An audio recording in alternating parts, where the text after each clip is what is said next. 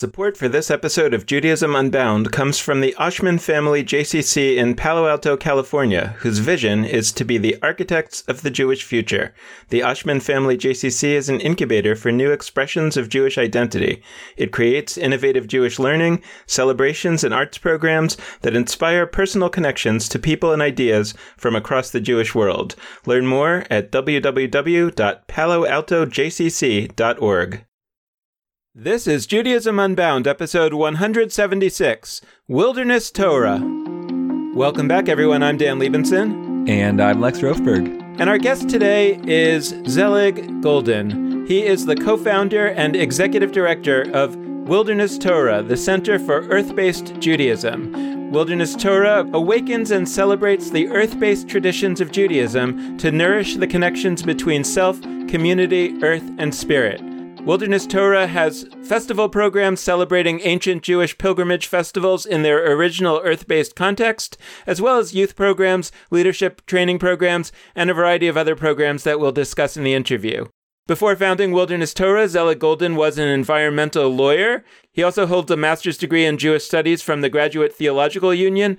And while he wasn't a rabbi when he founded Wilderness Torah, he is a rabbi now, having recently received rabbinic ordination from Aleph, the Alliance for Jewish Renewal. And he had been previously ordained as a Maggid by Rabbi Zalman Schachter Shalomi, one of the founders of Jewish Renewal. We're excited to jump into this conversation about Judaism and the wilderness. So Zelig Golden, welcome to Judaism Unbound. It's so great to have you. It is great to be here. So I thought we could get started just by understanding a little bit in depth about what Wilderness Torah is about and what you concretely do. Yeah, so Wilderness Torah's mission is to awaken the earth-based traditions, to help people connect with themselves, each other, the earth, and living alive Judaism. And I think that the mission is deeper than that, though. It's not just about the earth. It's really about using nature as a context to explore being human, to explore being in community, and to explore being connected to Judaism in an open, authentic way. So in a sense, nature is a context to really bring all these different aspects alive. And what do we actually do? We provide multi-generational community experiences. We have a grand Passover in the desert, gathering out in the desert near Death Valley for a 5-day multi-generational festival that isn't just about telling the story, but it's about really entering into a field where we cultivate and embrace liberation. Sukkot on the farm, where we gather on the farm to enjoy the harvest, but also to the deeper work of connecting with and celebrating water and invoking the rain through the ancient rain dance. And Shavuot, we gather, not just to read the Torah, but the deeper work of revelation. How do we open ourselves to and cultivate ourselves to be open to what wants to be revealed from without and perhaps from without? And we also have a whole youth program adventure for kids K through end of high school now. So Bechutz is our Sunday school outdoors, entirely nature-based Sunday school. The Nature is our 11 to 13-year-old nature-based rite of passage program, really asking the deeper questions of those becoming adolescent. What is your fire? How do you tend your fire as your biological fire comes online? And using the Jewish tradition to help these young people come of age in a challenging world. And then we are just now launching the Shomrim Neshama Quest, Shomrim Guardians, cultivating the teen guardians of the community fire. And the new Neshama Quest, the Soul Quest, is a week-long backpacking trip in the wilderness where high school youth get to do the deeper work of getting ready to enter into the young adult sphere. And then in addition to our community programs and our youth programs, we're also doing a lot of work in the thought leadership realms and training both leaders in the Bay Area where we're based, but also in the broader Jewish world to take this earth-based Jewish wisdom and tradition to places all across the world. Can you tell us a little bit about how you came to create this organization, when that was, and who you were at that time, and why you created it?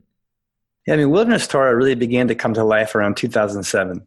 At that time, I was working as an environmental attorney with the Center for Food Safety, doing federal litigation in opposition to the USDA and Monsanto around genetically modified foods and their crops and the failure to comply with environmental law. I was fighting the good fight, you might say. Julie Wolk was a community organizer for the Rainforest Action Network. John Rosenfield was working for a local conservation group working on water resources issues. And Adam Edel was a local teacher in a farm to table school program. And the four of us came together and said, we really want to do something unique. And that Sukkot in the Farm emerged. That was in 2007. And that also came, in a personal level, that came out of my spiritual journey in July of 2007, just a couple months before I went on a vision quest. I was really asking the deeper question, like, why am I on earth? What's my purpose? And on that vision quest on a mountain on the California-Nevada border, there's this powerful moment at the very end where I got this, you might call it a vision, or it feels like a seed of a vision that said, get your people back to nature. And I came back with that, and that's when the conversation between the four of us sort of really heated up, and we said, let's do this. And we did Sukkot on the farm, and then Passover in the desert came next in 2008. And a year later, Upstart Bay Area emerged as a Bay Area nonprofit incubator. And Julie and I had decided to step forward and take this Wilderness Torah idea to the next level. And Wilderness Torah was off and running. Could you try and distill for us what it is about nature that's so thoroughly called to you personally, and maybe why it seems to be doing so for others as well? Absolutely. I mean, at a very fundamental level, we live in a time of disconnection. You might say people across the world live in a crisis of disconnection right now. And that crisis of disconnection manifests in the psychological epidemics that we're seeing, certainly in the United States and beyond. Now, there are sociological studies and psychological studies that have directly linked this to a lack of nature connection. Now, this isn't why I went for Wilderness Torah, but in the earliest days of developing Wilderness Torah, I began to see this landscape and that I was a part of this landscape. And for me personally, as an environmental lawyer, I was fighting for the thing I loved, but I was also depressed. I was sort of lost. I had a bit of a spiritual crisis, and that's what led me to want to go to the mountain for a vision quest, because I didn't know who I was, even though I was very successful as a lawyer. You might say I was deep down, I wasn't totally happy.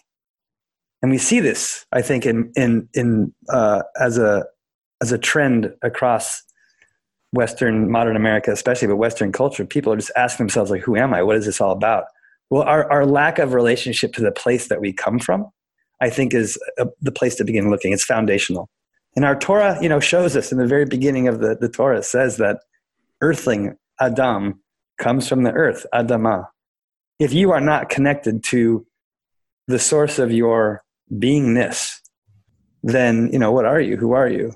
And I think this is a really fundamental question we all have to ask. When I started asking that question, I looked into the Torah, and I didn't have to scratch very hard, very deep, because there it was. All of our ancestors, began this Jewish story in the wilderness. And then when we encountered the land, that relationship to nature only deepened.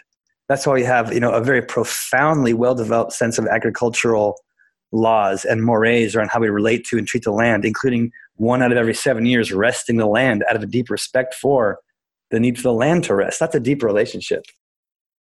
One question that comes to my mind, though, is that for the last 2,000 years, it hasn't necessarily been so.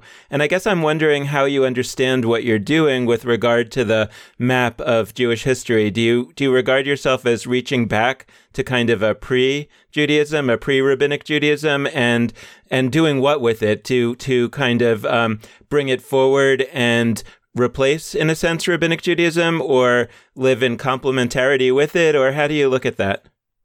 Yeah, I mean, first of all, as one trained in rabbinics and one who loves the rabbinic tradition, I love the Talmud, I love the Mishnah before it, and I love the Torah. That is the foundation upon which all that stands. I love the commentary, I love the Hasidic tradition, and I love the textual tradition. It is juicy and rich, and I love to explore it so that it shows me, the truth inside of me, and also helps me to dance with the masters, for the generations. So certainly I'm not trying to skip over the 2,000 years of rabbinic history. With that said, I think it's something we need to look at, that the rabbinic tradition is based in cultural trauma. That when our temple was destroyed, we were disconnected from the taproot of, our cultural system, a very specific place and traditions that developed around that place. Our festivals were all around bringing, the produce from the land to the fire and that place. The rhythms of life were based on, that environment. And when the temple fell and the fire was put out, the rabbis were faced with, one of the most difficult things a tradition could be faced with. How do we survive in a time when our homeland's been destroyed? As a side note, the Dalai Lama, facing the same question himself, gathered some rabbis together. We know this from the book Jew and the Lotus, that the Dalai Lama, asked this very difficult question himself. So it's not a unique Jewish question. What do you do in the face of this cultural trauma being removed from your homeland? Jewish summer camp is not just the only answer, although it's been a profound response to keeping the youth engaged. But I think the rabbis did something absolutely revolutionary and absolutely profound and beautiful, and something that I deeply honor and respect, which is they took those traditions that were rooted in the land. And the way I metaphorize it, my mythic understanding of the moment of the creation of the Mishnah and later the Talmud was like the rabbis understood that they had to take the seed bank from the land that was the nourishing roots of our tradition and draw it out of the land and, in a sense, desiccate it and paint it, onto the pages of the Mishnah and the Talmud. The rabbinic tradition is a post-traumatic response to exile. Absolutely profound in its complexity and its minutia, wrestling with details that now sometimes seem, interesting and also absurd at times. And if you look at, what's happening now today, the generations that are coming up, people want it real and they want it connected. This does not mean we have to return back to the land of Israel necessarily. Although I believe and love Israel, I think it means that wherever Jews are today, they need to be given the opportunity to unpack the suitcase of their tradition and replant it. And so this is not to go back to pre-rabbinic. It's to take ancient understanding of our earth-based roots, integrate it with the last 2,000 years of rabbinic wisdom, and say, what's next? And Wilderness Torah is one of many explorations of what is next. So could you give us a description of one of your larger festivals and how what you just talked about manifests through that event? Yeah, I can start with Passover in the Desert. It's becoming sort of our flagship annual festival. We gather in the desert near Death Valley. It's called the Panamint Valley. It's 4 hours from Los Angeles, 8 hours from the Bay Area, and it's in Mamash Desert. You go there and you are in the wilderness. There's no cell phone reception. It looks like you're in the Arava of southern Israel. And we literally build an encampment in the wilderness, and we gather, close to 300 people this past year for 5 days of all ages. Children in a cool kids program, teens in a beautiful teen program being sent out and received back from the wilderness for an epic journey. Adults doing, ecstatic Kabbalah Shabbat, doing learning together, but also exploring, the four worlds of existence, our physical reality, our emotional reality, our spiritual reality, and also the intellectual roots of our tradition. So we're really working on the whole village. And in this village, we're also asking the question, how do we gather and do the deep work of liberation together? And part of that is by having a beautiful Kabbalah Shabbat. Part of that is simply being in the desert and with intentionality, sending everyone out to the desert for a few hours of heat bodedut, of deep solo time. Another piece that we're doing in the particular earth-based tradition that we awaken at Passover in the desert is that we put down a fire, a sacred fire, and we tend that fire for 7 days. It's in the respect of that line in Leviticus. I think it's line 6. It says, Eish tamid tukad al hamizbeach, lo techba. You shall put an eternal fire on the altar. It shall never go out. And yes, the Hasidic masters say that eternal fire lives in your own heart. Each one of us has a mizbeach, an altar in our heart of fire that we carry. But almost like the eternal light that you see in most synagogues, an LED sitting above the ark, it's not actually quite real. And I would say that most people that come to Wilderness Torah, including myself, are tired of being taught to pretend. We want the rituals to be real. And when we put down a fire and use it for sacred purposes and pray, something opens, something deeply magical. And when people leave passing in the desert, they ask the question, how do I go back? After being in a space where liberation feels real, how do I go back now to daily life that is so fragmented? Well, we hope that we're training people about the need for connection and also the ways in which Jewish tradition open up these spaces during these special holiday times that is so profound if we ask ourselves how to do it now in a way that works. I heard a story. Well, it's not a story really. Somebody told me about their experience leaving an intensive Jewish retreat. I don't remember where this person's retreat was, but it was a Jewish retreat somewhere beautiful and somewhere in nature. And they asked somebody who had been on that retreat before them, how long does this sort of stick with you afterwards? Like how can you hold on to it and how long does it stay with you? And the person they were talking to said, till the first gas station. Not long was the answer, because unfortunately you do have this incredible, maybe the word is transcendent, maybe the word is connected, maybe the word is beautiful. I don't know, whatever it might be. I've certainly had those experiences where I'm in the woods or somewhere, and then it just all comes sort of crashing down, and you want to hold on to it. You want it to sort of embed itself in you for the rest of the year, but it's very challenging. And so I wanted to name that for a couple reasons. One, I'm curious if you have strategies about that, how people can make this not just, I go on a retreat to the desert for Passover. That's the one moment I feel connected, and the rest of the time I feel like I wish I was at that retreat. Like, I'm curious if you have strategies, but also I want to push a little bit, because I think one thing I certainly forget, and I think what a lot of us forget, is like nature isn't this vacuous term for like trees in retreat centers in the woods somewhere. Like, I live in Providence, Rhode Island. Like, I live in nature. Like, I live in a place that is very urban, but it's still a kind of nature. And there's still, I think, ways to be in touch with the land that we live on. And by the way, I live on land that is historically Narragansett and Wampanoag land. We could go into some of the indigenous questions too. Like, I think that we sort of segment nature in our heads as, that special place we can go to every once in a while. Like, we do that at our own peril. So I'm curious, basically, what are those strategies that you can take these experiences and not just have them be awesome one-time moments, but actually sort of change you and imbue into your life? And also, like, how should we think about our lives, whether it's for you, like in the Bay Area, or Dan in Chicago, or me in Providence, or listeners wherever? How can we think of that also as like a kind of nature? I do believe that humans have to understand that nature is not a place you go to. And actually, in Providence, I took my freshman year environmental studies class. And Professor Ward there asked this question on the first day of class. He said, are we humans part of nature or outside of nature? We have to understand that we aren't just a part of nature. We are nature, period. Again, the first chapter in Genesis, Adam, Adama, earthling is earth, earth is earthling. We are the same thing. We are part of one living, breathing system.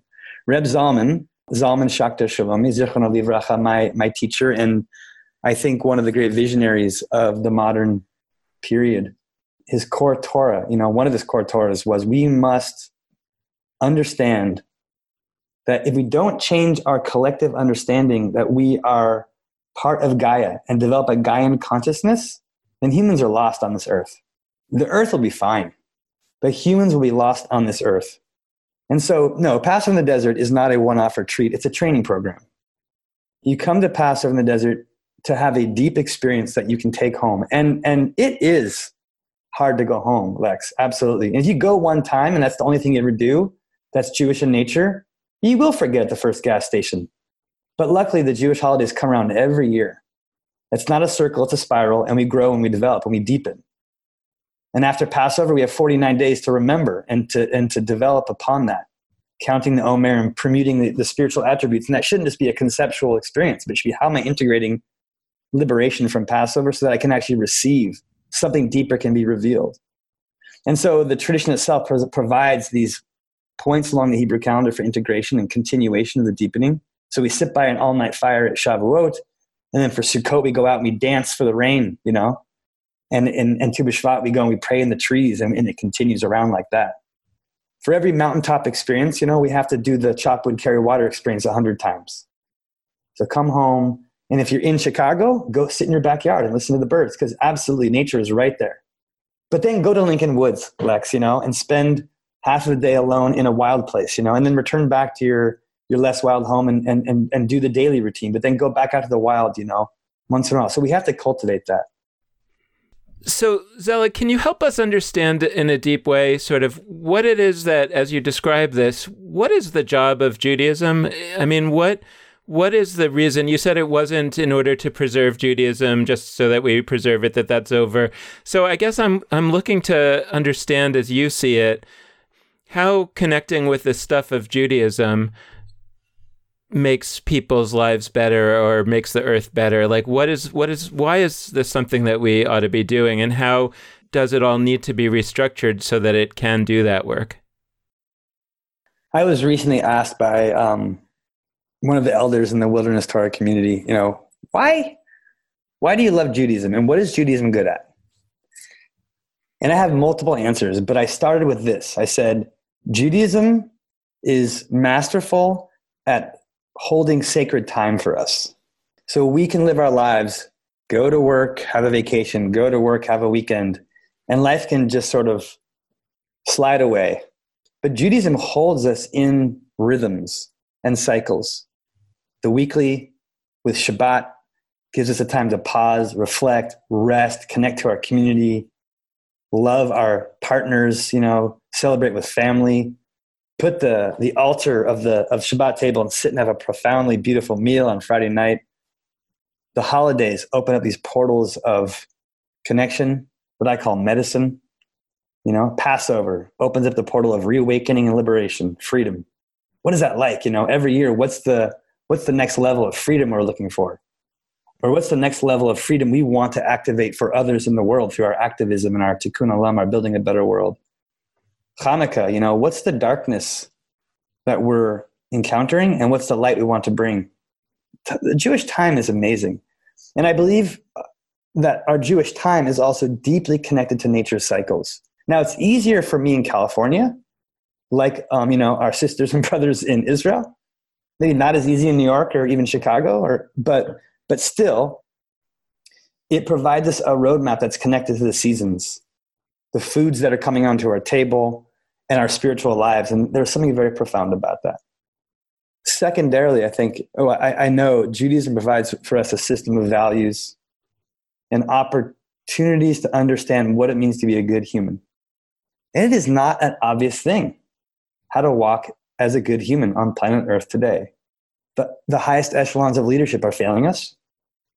Even leadership in our Jewish communities are failing us, in leadership at all scales. But it's there for us to pick up, and when we look at the very critical issues, social issues of our time, or the ecological issues of our time, Judaism provides many, many guideposts, specifically around climate change, which of course is one of the most challenging issues we face. There is instruction right at the very, very center of our tradition. The Shema says, all is one. Listen, all is one. And then it says, now go love with all your soul, with all your heart, with all your might. Then the second paragraph says, if you do this, there will be rain. And if you fail to do this, climate change is going to happen. Well, it's right there. This is not just the pedantic God that we hate from Sunday school. If you go to a deeper understanding, it's actually, a roadmap for how to be a human being on planet Earth. It provides us ancestry. It provides us roots. I'm thinking about how in the time of the ancient Israelites, when they were connected to the earth all the time, right? Because they were farmers, but they would have these pilgrimage festivals to the temple to connect with some other, even more ancient, right, dimension of what they were looking to connect with. That at least mythically we have often imagined, right, something like the Garden of Eden, where the human beings were with God all the time. Okay, so now we're not with God all the time. So 3 times a year we're going to go for this heightened experience. And in a way, what I'm hearing you describe is a version of that, saying. And I'd love to get into it a little more deeper with you, because I think there's something really here about, we've also explored it in terms of Burning Man a little bit, this idea that that pilgrimage festivals, it's not only about the wilderness and the earth, it's also about the particular power of a pilgrimage festival, something that where you have a heightened experience for a short period of time, and that somehow reconnects you to something that realistically we are disconnected from. I mean, right, I don't think that you're advocating for that everybody should go off the grid and we should get rid of modern technology. And, so I'd love to sort of play that out, because I think there's something really significant here, both about the wilderness and also about how, whatever we want to call Judaism, a religion, or whatever it might become, how something like that can work and ought to work in a way that it does not only recharge people, but I think, like you were saying earlier, also help people ground themselves and root themselves in a deep set of values and concerns that ultimately is only, I shouldn't say only, but is ultimately mostly important if and when they're able to bring that back into the world that they inhabit the rest of the time. Well, first of all, I want to agree with you 100% that I'm not advocating that everyone leave New York City and go out to a farm. It's actually the case that from many perspectives, New York City is a much more sustainable way of living for a large number of people than everyone having, a country home. Sharing resources, creating urban density. Like, this is one of the ways that we actually use resources well. A grid of renewable energy with renewable food sources, et cetera, would make New York, even stronger in that way. But that said, I think that the natural world, the wilderness, as it were, provides a critical medicine. And if we don't go there periodically, then we're going to miss that core medicine. And that core medicine is actually where we derive our personal and communal understanding of who we are.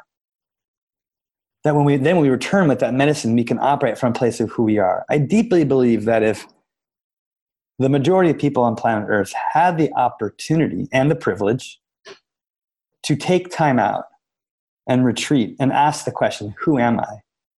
And be facilitated to reflect and then receive insight into who I am, and then went back into the world and lived in a world that wanted to uplift who everyone is, the world would be a much more supportive place.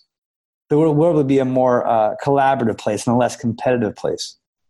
But I think instead the world is a place where people don't know who they are and they're scrambling to just make it. So in But Nature, for example, we put youth out alone in nature quite a few times during that 2-year journey. And at the culmination of that journey, they go out by themselves with their own fire all night long. That then lives in them the rest of their lives. You have more access to that deeper soul truth when you're away from people, community, parents, society. So it says in the book of Numbers, one of the books in the Torah, it says that there's this journey that the Israelites are taking from the Midbar to Matana. And then the rabbis in the Talmud, they work on this question and say, well, what the heck are they talking about? What's Midbar, which is the wilderness? And what is Matana, which means the gift? And so the rabbis reflect. They say, well, when we go to the Midbar, the wilderness, we can receive the gift. And they dig deeper and say, well, what does that actually mean? And the rabbis say, well, look at what happened in the wilderness over and over and over again. When you go to the wilderness, that's where you are able to receive Torah, wisdom, truth, personal truth, and collective truth. In fact, they say it's not only that that's where you can receive it, you must do that. You must make yourself like the wilderness in order to receive Torah, the rabbis conclude. But in order to make yourself like the wilderness, you have to go to the wilderness.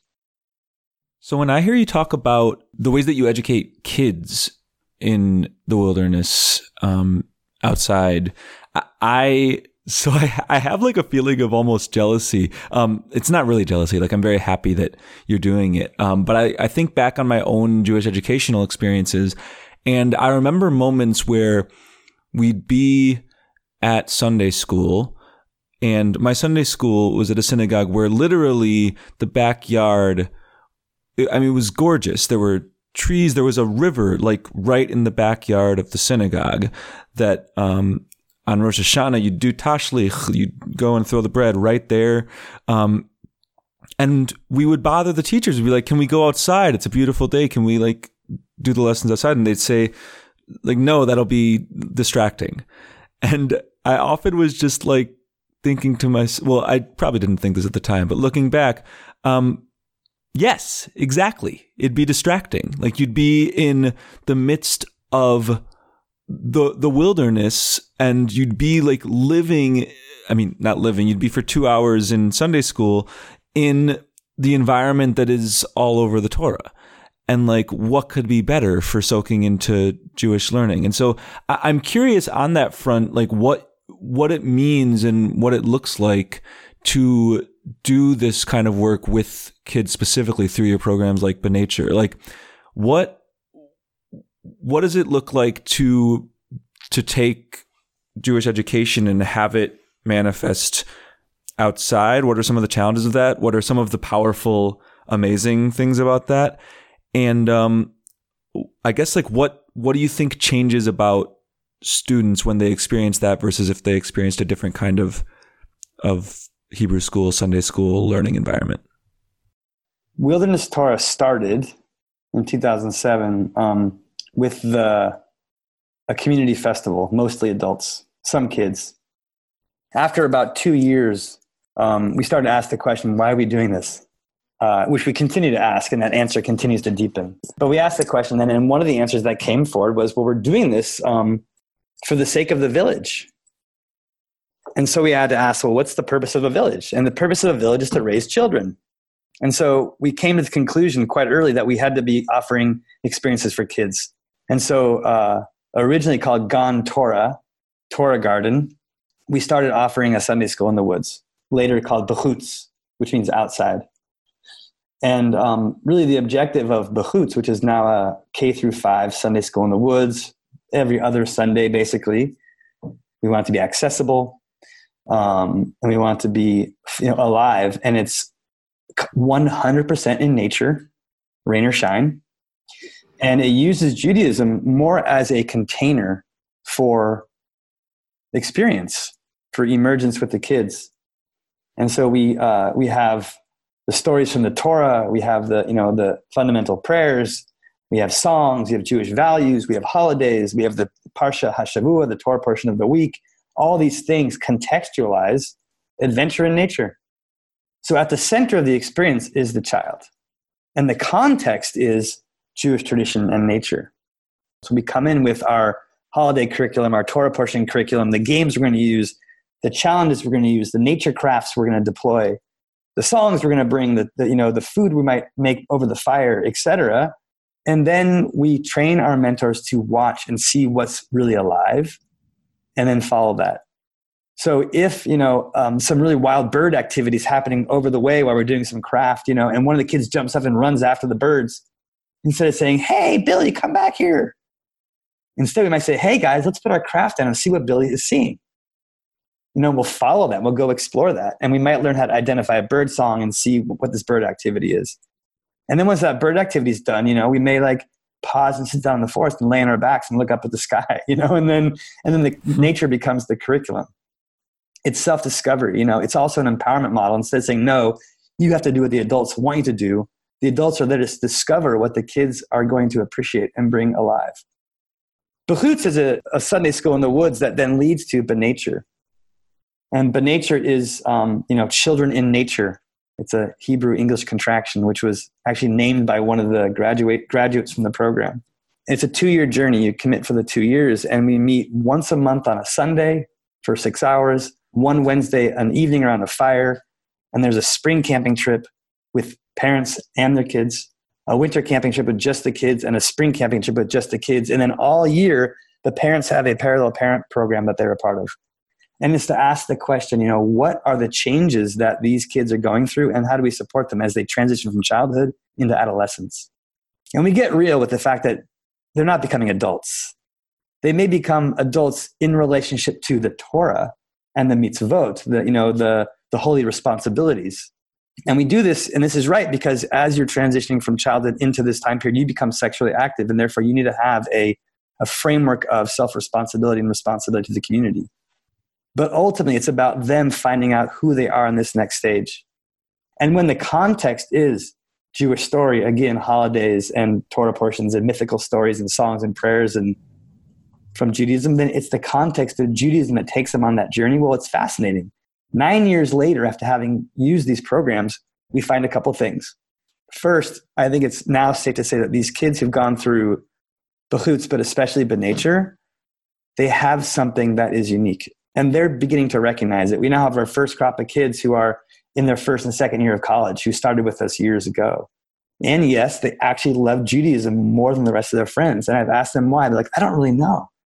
When I say to them, well, do you think it's because it was the Jewish context that helped you have all those other things that you love so much about yourself? And a light bulb goes on and says, yeah. It was that context that created those experiences that are have so deeply nourished me and enabled me to become who I am that now I actually want to know more about Judaism.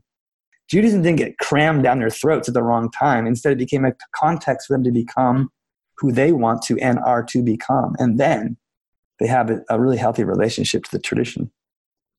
I'm struggling to kind of separate in my mind the nature part and what I know your teacher and ours, Rab Zalman Schachter Shalomi, one of the founders of Jewish Renewal, talks about as the paradigm shift, right? That we are living in a time of profound shift in the nature of Judaism. And it's interesting, I hadn't thought about this dimension before, but when you were talking earlier about the paradigm shift from biblical Judaism to rabbinic Judaism being partly about the disruption of having been removed from the land, that actually the vast majority of Jews on the earth today are not living in their land of at least recent familial origin.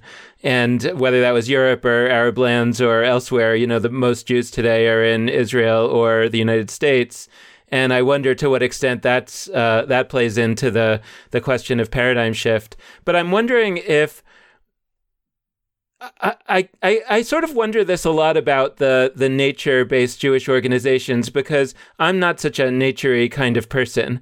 And I desperately want to go, for example, to Burning Man to experience all sorts of things that I hear that happen there. But the idea that I'm going to be living in sand and, heat, it's very, very scary to me. Like I want to know that there's an air-conditioned van there available for me if I need to take a break from the nature. And I wonder if that the answer is I should suck it up. Everyone should suck it up. There's something unique and important about doing this in nature. Or what we're seeing is something else, which is that part of the paradigm shift has to do with some new orientation towards where Judaism fits in your life. Franz Rosenzweig talked about the idea that rather than everything sort of coming out of the Torah and the text and the tradition, that we're sort of bringing, it's going in the opposite direction in this time in history, and that we have to bring our own experiences into it. And so I wonder if there's an extent to which what you're describing here is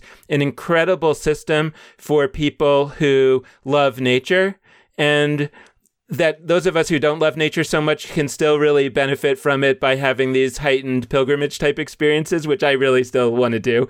And, I'd love to come to a Wilderness Torah thing and Burning Man, but probably not all the time. And that for those of us who, sort of don't necessarily feel excited about that what we really need is a number of other sorts of ways of connecting with what we're passionate about, what we have deep connections to. And what you're describing here is a model of how that really works in the area that you and many others are really passionate about, which is nature. So I think it's both, but I'm wondering if you could reflect a little bit on questions relating to the paradigm shift and what we're really experiencing in terms of where we are in the history of Judaism, not necessarily only connected to nature. Yeah, I think it is both, and I'm happy to reflect on that. But I do want to answer your question: do I just need to suck it up or not? Please, because I think it touches on something really profound, and I'm a nature lover and I can't get around that. And so I can only see the world from that perspective. But I do see that people who aren't connected to nature are, I think, missing something, and are lacking that medicine I was talking about.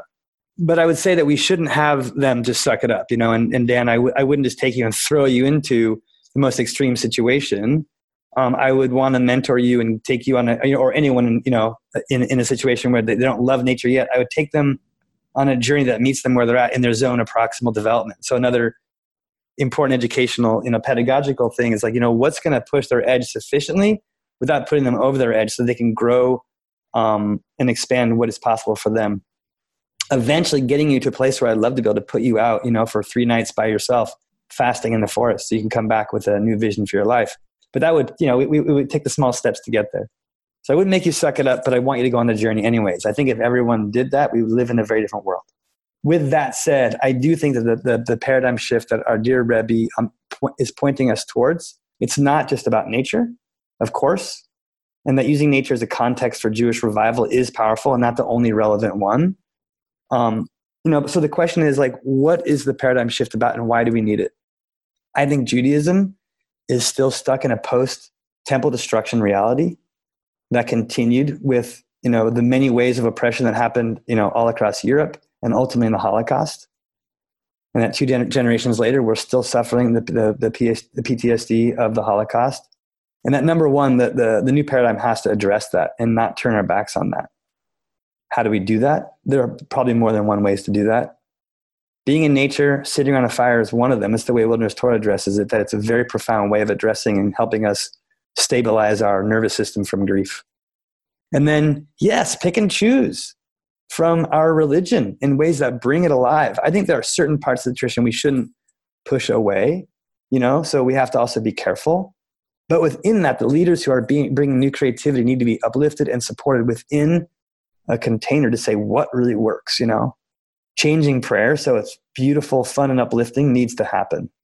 Changing the way we do holidays so it's relevant and vibrant needs to happen, And that's the core of the paradigm shift, or what Joanna Macy calls the great turning, the cultures that resonate with the needs for today. And really the only way we're going to have that happen is if we, leaders of today, look to the youth of today and ask them what they really want and need. And it cannot project or assume what that is. So that's part of it. It's not a thing, it's a process. I want to ask you a little bit more about your personal story, your personal journey, because I think that one of the things that we've really advocated for on this show is that regular people should feel the license to bring their own talents and their own passions and their own sense of experimentation and adventure into this work. And it's really inspiring to me to know that when you launched this and this movement, that you were no kind of a rabbi, you were a lawyer like me. And and so I'd love to go back a little bit, to that time a decade ago and ask you why you did this. I mean, why you were among the few who really say, hey, I have a vision here. I want to do this in a serious way. I want to, whether that means starting an organization or like you did at the beginning, not starting an organization, but just doing some really serious experiments, and to reflect a little bit about how we might encourage more of that.